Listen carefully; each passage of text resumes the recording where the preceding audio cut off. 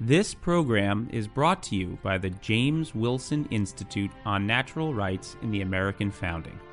If you'd like to learn more about the James Wilson Institute, please visit jameswilsoninstitute.org. We hope you enjoy the program.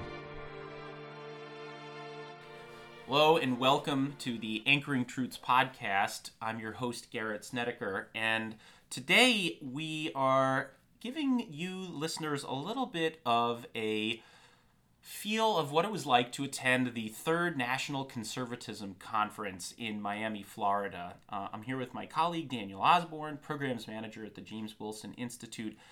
Daniel and I both attended the National Conservatism Conference. For me, it was my second conference. I attended NatCon 2 in Orlando in 2021. For Daniel, it was his first NatCon. And what we wanted to do was really just kind of give an overview of the conference, what it felt like to attend. From my perspective, what was different this time from last year's NatCon. But we wanted to get things started by having Daniel describe what it was like for the first time to give you, the listener, a feel of what it might have been like for you as a first time. So, Daniel, what was it like just as a conference goer, totally aside from what it was like working at the conference on behalf of JWI? All right. Well, thanks for having me join you today, Garrett. As far as the conference, I mean, it was decidedly new. It was something very different. Showing up, we were at one of the massive golf course resorts down in Florida. Beautiful location, fantastic place, and it served well for the amount of energy that you had and the number of people who were there. As far as the conference itself, for being a first-timer, it was really interesting because obviously this is a relatively new conference. Mm-hmm. And many of the people are coming in. You have some who, like you, have been there before. They're coming back because they like what they saw, or they're, decidedly part of more of the NatCon inner crowd, as it were. But then you also had many people who were showing up for the first time, much like myself, and realizing, okay, this is kind of building its own critical mass. And there was a lot of excitement over that. This is something that is going to be going places, and people are very aware of that. One of the biggest, telltale signs, as it were, was just being out in the hallway. And the amount of energy, the amount of groups of people milling from table to table, interfacing with some of the larger groups that were there. You had groups like the Heritage Foundation who set up entire booths and recording studios. You had some news organizations that were there. You had small organizations like our own, along with some that were international, some that are more local. It all varied so much. And no one group was coming into this without their own kind of contribution to things. But for many of the people who were there for the first time, this was kind of a chance for them to get an idea to come to grips with the question of what is national conservatism? What is this new movement here? Because really a lot of what's been going on, it seems, at this place is kind of this coalition building. Bringing people together, getting people all on the same page for something that's new. And so the question, of course, becomes, what is the new thing? Let's define this. Let's figure this out. Obviously, the statement of principles that they put out was a big part of that, and you had a lot of people visiting to say, okay, what does this look like in practice? What does this look like when it's actually put in front of people?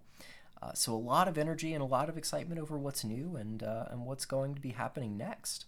So, as a first-time conference goer, were you taken by the level of discourse from people that weren't necessarily on the stage but were sharing discussions with the panelists maybe as soon as the panels were over and then in the hallway? So, yeah, this is something I definitely noticed, particularly in our own panel that we were working with the Edmund Burke Foundation on to craft. We helped host one. And that entire panel was largely built around, the question of the conservative legal movement. It's inherently something of a niche topic, even within the NatCon larger discussion. It's a very important topic, though.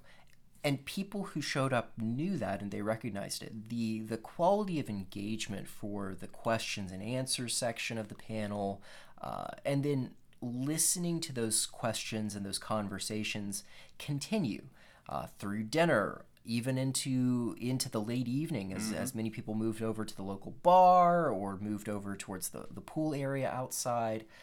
These conversations weren't just one and done. They were picked up. They were threads that people carried with them throughout the conference, and so there were ongoing discussions. I met several old friends who were there and got. But to you didn't even know that they were going, right? No. It was a pure chance.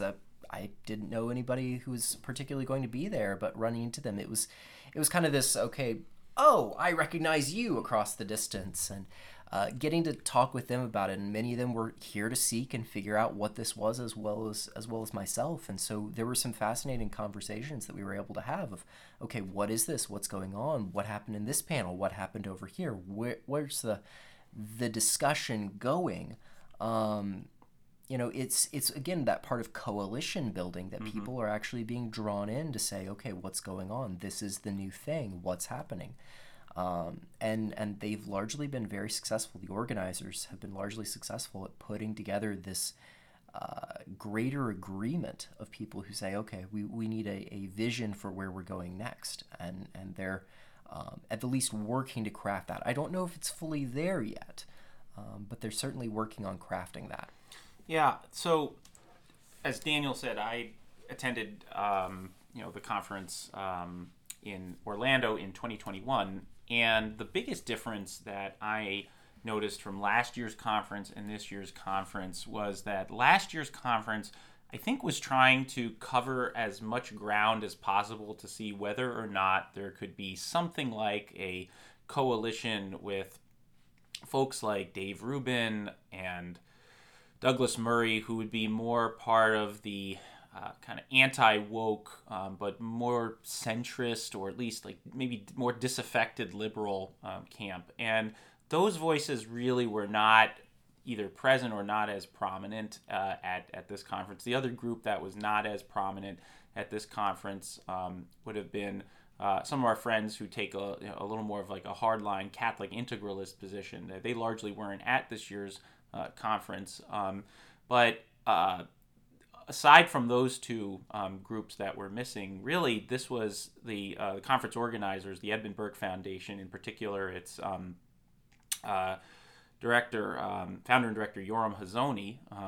This was really an attempt for growing, but also seeking more clarity on what is national conservatism among, I think, the group that would be most amenable to the sort of infra-right or intra-right cohort. And so what I found were vibrant conversations that were as much dealing with substance, of the issues that were being described. One of the more notable offerings on the slate of panels where there were two panels each on Protestantism and national conservatism, but also like Protestantism and the sort of intellectual heritage, and two panels on Catholicism and national conservatism, and as well as the intellectual heritage of American Catholicism. And so to the extent that there was like a cross-ecumenical feel at this conference, it wasn't just in the religious tradition. We had panels in which really we had discussions among paleo-conservatives. We had a few neoconservatives, but we had also just more robustly national conservatives, of course, represented. And so that all of those groups felt like they could speak together shows that this conference really is the conference where people who otherwise might not have spoken with each other or worked together, this is, I think, the conference where the energy is palpable, and the feeling after this conference is not just hey, see you next year. The feeling is, no, the time is now, as our pal Josh Hammer's fond of saying.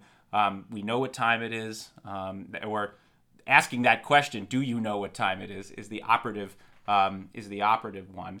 And if you didn't come away from this conference either feeling like renewed or inspired, I'm not sure that you were actually experiencing this conference in the way that it's meant to be experienced. Well, as far as experiencing the conference and the way it's meant to be experienced, you were brought up the idea of intellectual engagement in particular. I know I had some conversations with some friends there who were saying, this was a refreshing time to get to spend with each other, have some deep conversations, but also dig into these ideas as ideas. And sometimes at bigger conferences like this, you get a lot more excitement. There's more, say the right line, everybody cheers. Say the wrong line, everybody groans. The short kind of slogan politics, as it were, I didn't notice that as much here. I noticed that people were trying to really dig in to get the meat of the discussion and what was going on. But I know that's what I observed in the hallways in particular in those conversations. I know you were in more panels than me, though. Did you observe the same thing going on there, between panelists?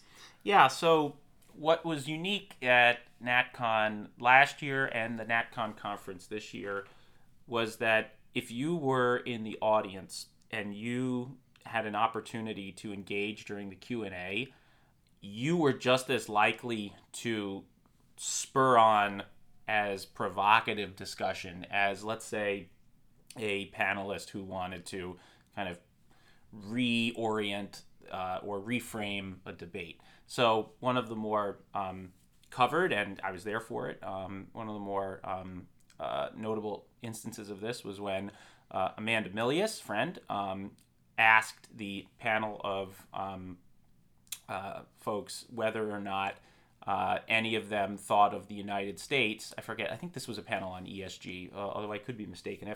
The great thing about the NatCon conference is that everything is recorded and on YouTube available. Asked if any of the panelists thought of the United States as anything other than just a way to make money. And when she asked that question, it was with that same kind of just let's get back to basics feeling that people at NatCon, attendees of the NatCon conference are comfortable asking those most elementary type questions. What does it mean to have a nation? Is it anything more than, as Father Richard Newest used to say, is the nation like a hotel? Can you just check in and out at your convenience? Or is there some kind of deeper association that comes with nationalism? And so, that was just one instance. There were many other instances in which the panelists were having great discussions among themselves, but those discussions were triggered, of course, by the types of audience questions that because sometimes these larger conferences are either too unruly or they don't really know who's in the audience, they don't trust. But at NatCon, really, the great thing is that yes, it's grown larger. This conference is, I think, close to like 40 or 50% larger than last year. So there were 900 attendees at this year's conference. At last year's conference, there was, I think, 600. So, the size of the conference is growing. But, Daniel, I don't think it ever felt intimidatingly large, even though 900 people at any one conference is a good number of people. But it didn't feel like we were ever at a conference where we were overwhelmed. No, do you agree? No. There definitely was a certain element of kind of the intimate feeling, as it were. I mean, the opportunity to see a panelist on one of the various stages, and then a couple hours later, you find them at the bar with everybody else and pull them aside, have an earnest conversation with them. Yeah. And the fact is that they were all very happy to do that. They were actively engaging because they loved to talk about what they were there to talk about. And we're also willing to take on hard-hitting questions and deal with them and respond with them, which was very refreshing. That was very pleasant. So all the praise in the world goes to Yoram Hazony, the conference organizer, who has just had the magic touch. I told him last year that the conference was a triumph, and I was hard-pressed to think how he could improve on it. And yet here we are, after NatCon 3, talking about how NatCon 3 was even better than NatCon 2. And so he deserves, he and his, of course, wonderful team of both staff and volunteers at the Edmund Burke Foundation, Christopher Demuth as well, an old friend of ours at the James Wilson Institute, just fantastic collaborators on our panel on constitutional issues after Dobbs. So our listeners know all of those videos are now available of the panel that we worked with the conference organizers to shape. And we really just, every step of the way, we were supported, and we felt like we had a partner in full. And the best I think testament to this collaboration was that we felt when we were organizing this panel that we were trying to shape a conversation that no other conference really could have, or we would have had to have done this totally by ourselves on our own. But the confidence that the conference organizers had in us to plan this panel and to have these discussions about how the conservative legal movement, but in general our law, is still much either both in need of reshaping, but also a true reorientation after Dobbs. That that was what we were encouraged to have. We weren't encouraged to kind of conceal our true views for the sake of something greater. We really were encouraged to be honest and to bring forth speakers that wanted to be as honest as possible about the state of our law after that significant decision. And so what we are grateful to be able to do is to encourage that discussion, because we do think that there's still plenty that's left to be resolved after Dobbs. And of course that deeper question of whether or not the debates that have kind of roiled the conservative legal movement. Listeners of this podcast will recall the episodes we've had on a better originalism and the challenge to originalism from such eminent scholars such as Adrian Vermeule. These were still very much the types of debates and discussions that we are having, and it was encouraged by the folks at NatCon. And so going forward, we think that having a presence at NatCon, whether or not we organize another panel, of course we're grateful, but there's so many wonderful topics to take up. we're certainly not so presumptuous to think that every single year we're going to be planning a panel, but we thought it was very timely, and we were sort of grateful to answer the bat signal when asked. For in particular, Yoram Hazony was very forthright in asking us to chair a panel on law, since there wasn't a panel devoted explicitly to law at the second NatCon. Yeah, it was honestly a pleasure working with the NatCon team, working with Yoram's team there, and I'm so glad that we were able to work with them for it, because I think we were able to bring something to the conference that others were getting close to, but nowhere quite so on the nose as what we were doing. It was a useful complement to what else is going on. So much of the conversation was around broader policy, political discussions in particular. There wasn't as much of a focus on what's going on in the judiciary, what's going on in the legal battles around the conservative movement in particular. I think we could have spent another hour doing Q&A. Easily.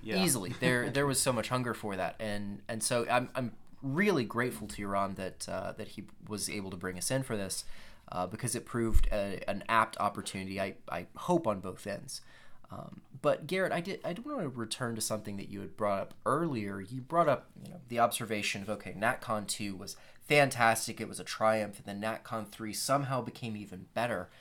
So having been to a couple of these now, what would you hope for from NatCon 4? I mean, obviously, NatCon 2 was this kind of beginning to build a coalition. NatCon 3 seems to be this defining a coalition. Where do you see NatCon 4 coming from? So, where NatCon 3, I think, did even better than NatCon 2 was at allowing there to be more panels that played to the strengths of either the figures who were at NatCon 2 or some of the figures that maybe were sort of adjacent to NatCon but hadn't necessarily either been invited or had the occasion to attend. Some of that may be because of COVID and in general people were still kind of restricted in 2021 to some extent. But I think we really are seeing sort of a flourishing movement and a flourishing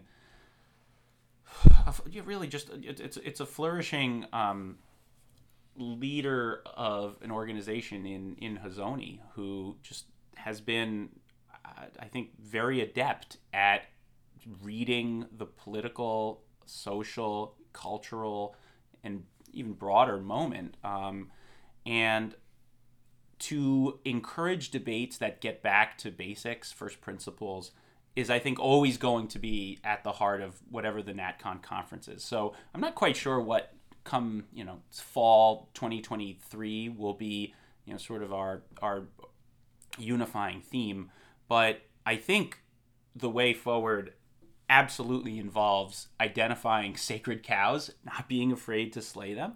Absolutely involves encouraging new voices, new leaders in the movement. I mean, look, some of them are going to come from the nonprofit world. Some of them are going to come from the world of politicians. Some of them are going to come from the world of journalists.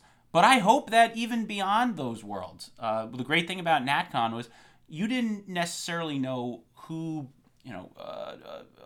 was going to be sitting in on your panel, and that was one of the real blessings of being at NatCon. Just really trying to start from the ground up and form relationships. And so I think as long as NatCon continues to attract provocative voices, and there's this feeling of you don't have to be tenured or at a college or a university. You don't have to be the most established journalistic voice. Really, the virtue of NatCon as a conference is that the organizers have done such a darn good job at elevating the most salient observers, but also actual doers or shapers, and giving them that platform to be able to, sometimes on the plenary stage make a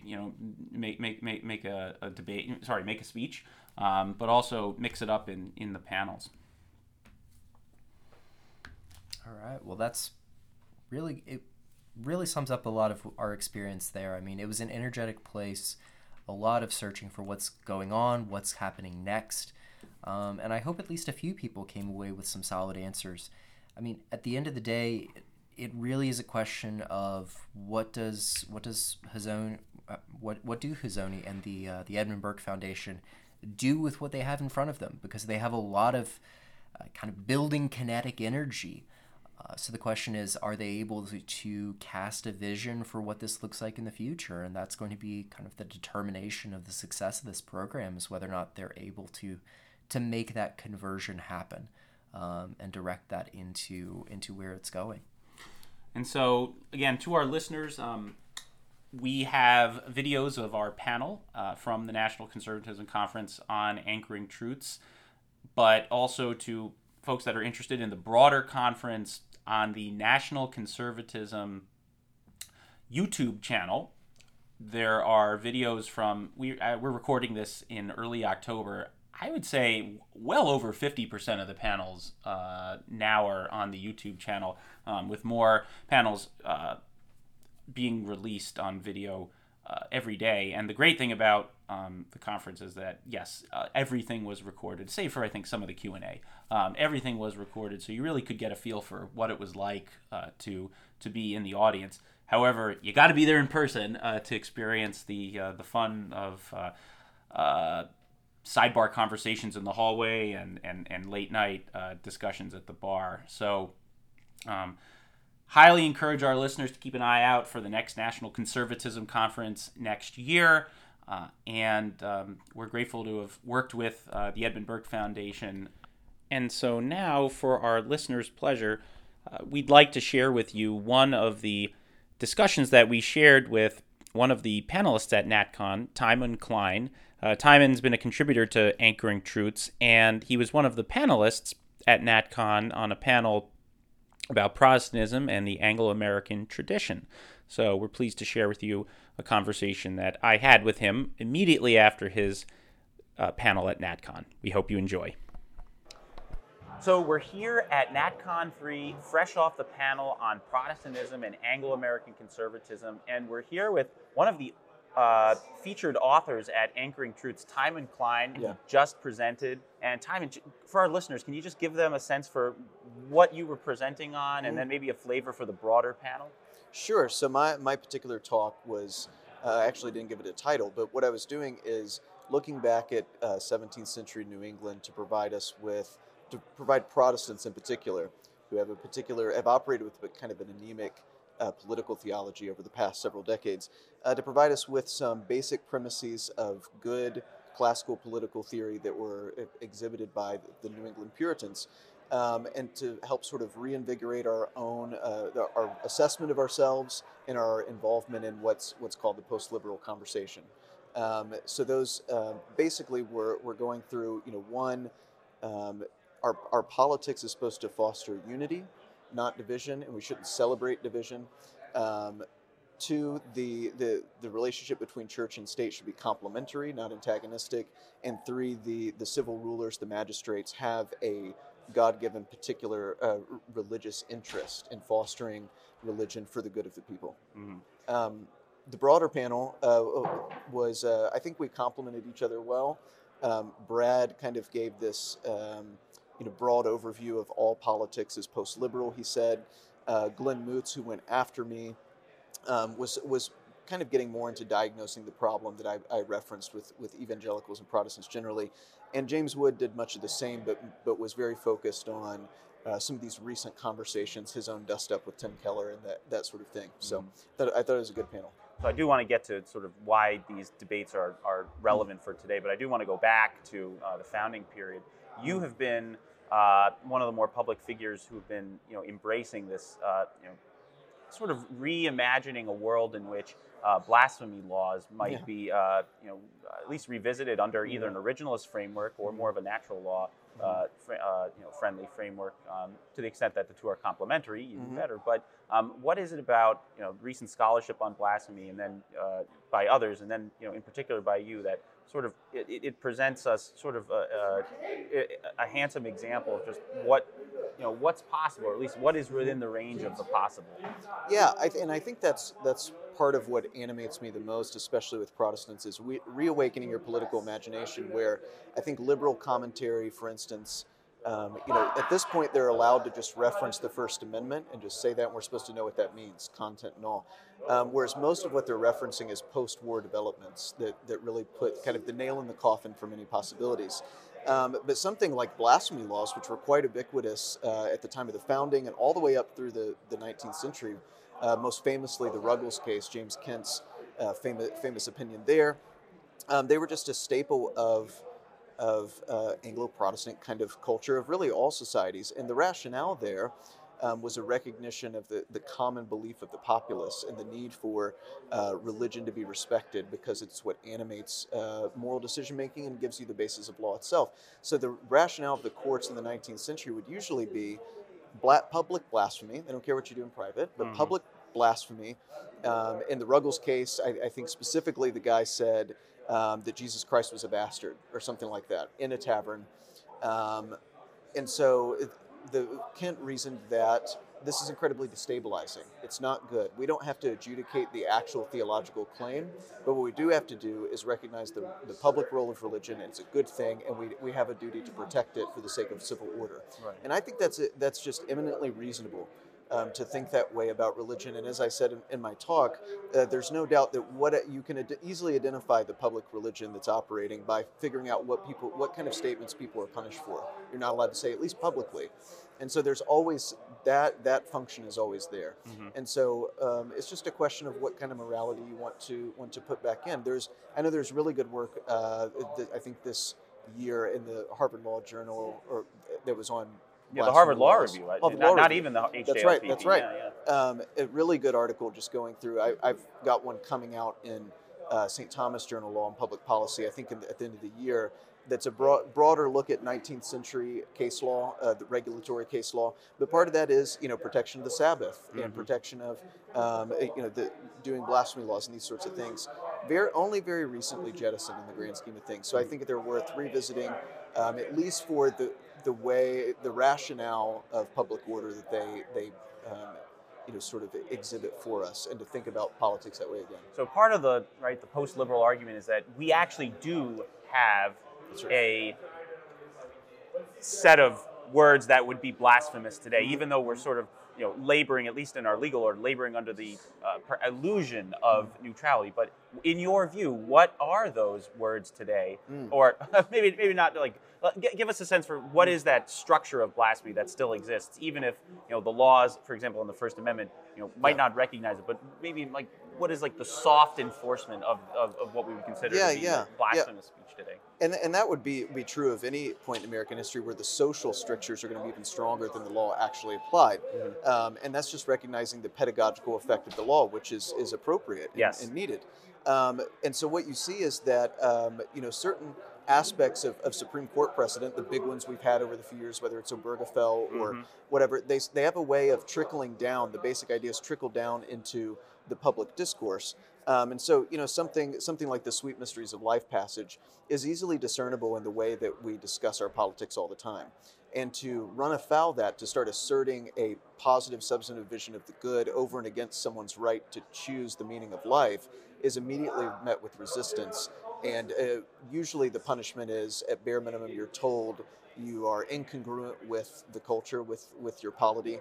Or, depending on how far you go with it, if you question things like, just summarily stated, diversity is our strength, that's good, we should foster diversity.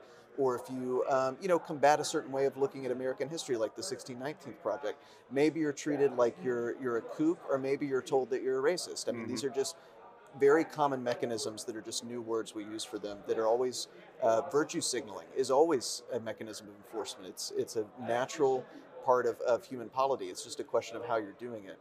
So I think we all intuitively can kind of think about, okay, what are the things you get in trouble for on Twitter? What are the things that can get you quote unquote canceled, lose a job, whatever? And those are the aspects, those are the tenets, the confession of the predominant religion. So give us a sense. You were at our panel yesterday on constitutional issues after the Dobbs case. Give us a sense for how you think your own approach might fit within the range of ideas that were shared in the panel. Yeah, I mean, I found a lot to agree with. Me and Josh Hammer disagree on certain aspects of his own theory, but I found much, per usual, to agree with in his the things he was discussing. He even brought up the Establishment Clause being reconsidered. I think Thomas and others have signaled their willingness to do so. And being more offensive in the way we use our jurisprudence, knowing the substantive goals we're after, and not really being bashful about that, I think is a very good impulse, just a posture from which you can work. And so I think that opens the door to reconsidering things like how you govern or foster public morality. Whereas for so long we've really imposed limitations on ourselves, as is often brought up. Even in this panel today, public indecency laws are still on the books. I've already mentioned Sabbath laws. Only in 2014 was the last blue law in the state taken down. A county just north of where I live still has them. So we're told that they're long gone and they're archaic things to do, but they're not. So I think that at least if we're working backwards, like maybe abortion begins, the working backwards from the things most recently lost that were publicly moral and good and defined our society, value for human life would be very rudimentary. And then you can begin to work your way backwards of things that are most recently lost. Discussion of the definition of marriage, which we seem to have forgotten about. as if it doesn't matter anymore. The public school curriculum. Yeah. These sorts of things, I think that it's open season in many ways, especially now that we're recognizing the importance of state level case law again. And the assumptions that we sort of have as part of our cultural framework need not be reflected in the most I guess strenuous way in our law, but the presumption has to exist. And as Aquinas says, the purpose of law is not to lead people to virtue suddenly, but rather gradually. That's right. You don't always need to see the full sort of imparting or the fullest extension of a moral principle. That's right. To have law still serve as a teaching function, because law is meant to sort of meet our culture and meet our populace as as it exists, in a flawed way. But that doesn't mean that our law should therefore contain false premises, right? That's right. I mean, that Aquinas' classic example with brothels. You can't, if there's such a staple of society, at a certain point you may not be able to, because any change in the law is violence, it is disruption. And so you have to be prudent about how much disruption you introduce at one time. Yes. And also what the sequence of acceptable gradual disruption would be, with an ultimate goal towards the virtue you're leading to. And I think the very basic task we've just now started performing is actually figuring out what the virtue end goal would be. Mm-hmm. And now we can begin to think about what are the incremental steps to get there. But for so long we just pretended that teleological point, the virtue you're supposed to lead me into, was either unattainable or sort of a ridiculous notion to govern actual jurisprudence. Yeah. Yeah. So for our listeners, Timon Klein, a wonderful Twitter follow. Indeed, that's how Timon and I first got to know each other. Right. But just very quickly for our listeners, anywhere else that you've been writing or any upcoming projects that they should be aware of? Yeah, so I've been writing a lot recently at American Reformer, at a piece at American Conservative a few weeks or maybe a month ago. Got a few long-term projects I'm working on now that will be coming out, so you can do the Twitter follow and see when those happen. But recent articles in American Reformer, probably the most recent up-to-date stuff. Yeah. Excellent. Well, thank you for coming on with us, and we look thanks forward for to spending having me. the rest of the conference together. Absolutely. Excellent. Thanks. This program has been brought to you by the James Wilson Institute on Natural Rights in the American Founding. If you'd like to learn more about the James Wilson Institute, please visit jameswilsoninstitute.org. Thanks for listening.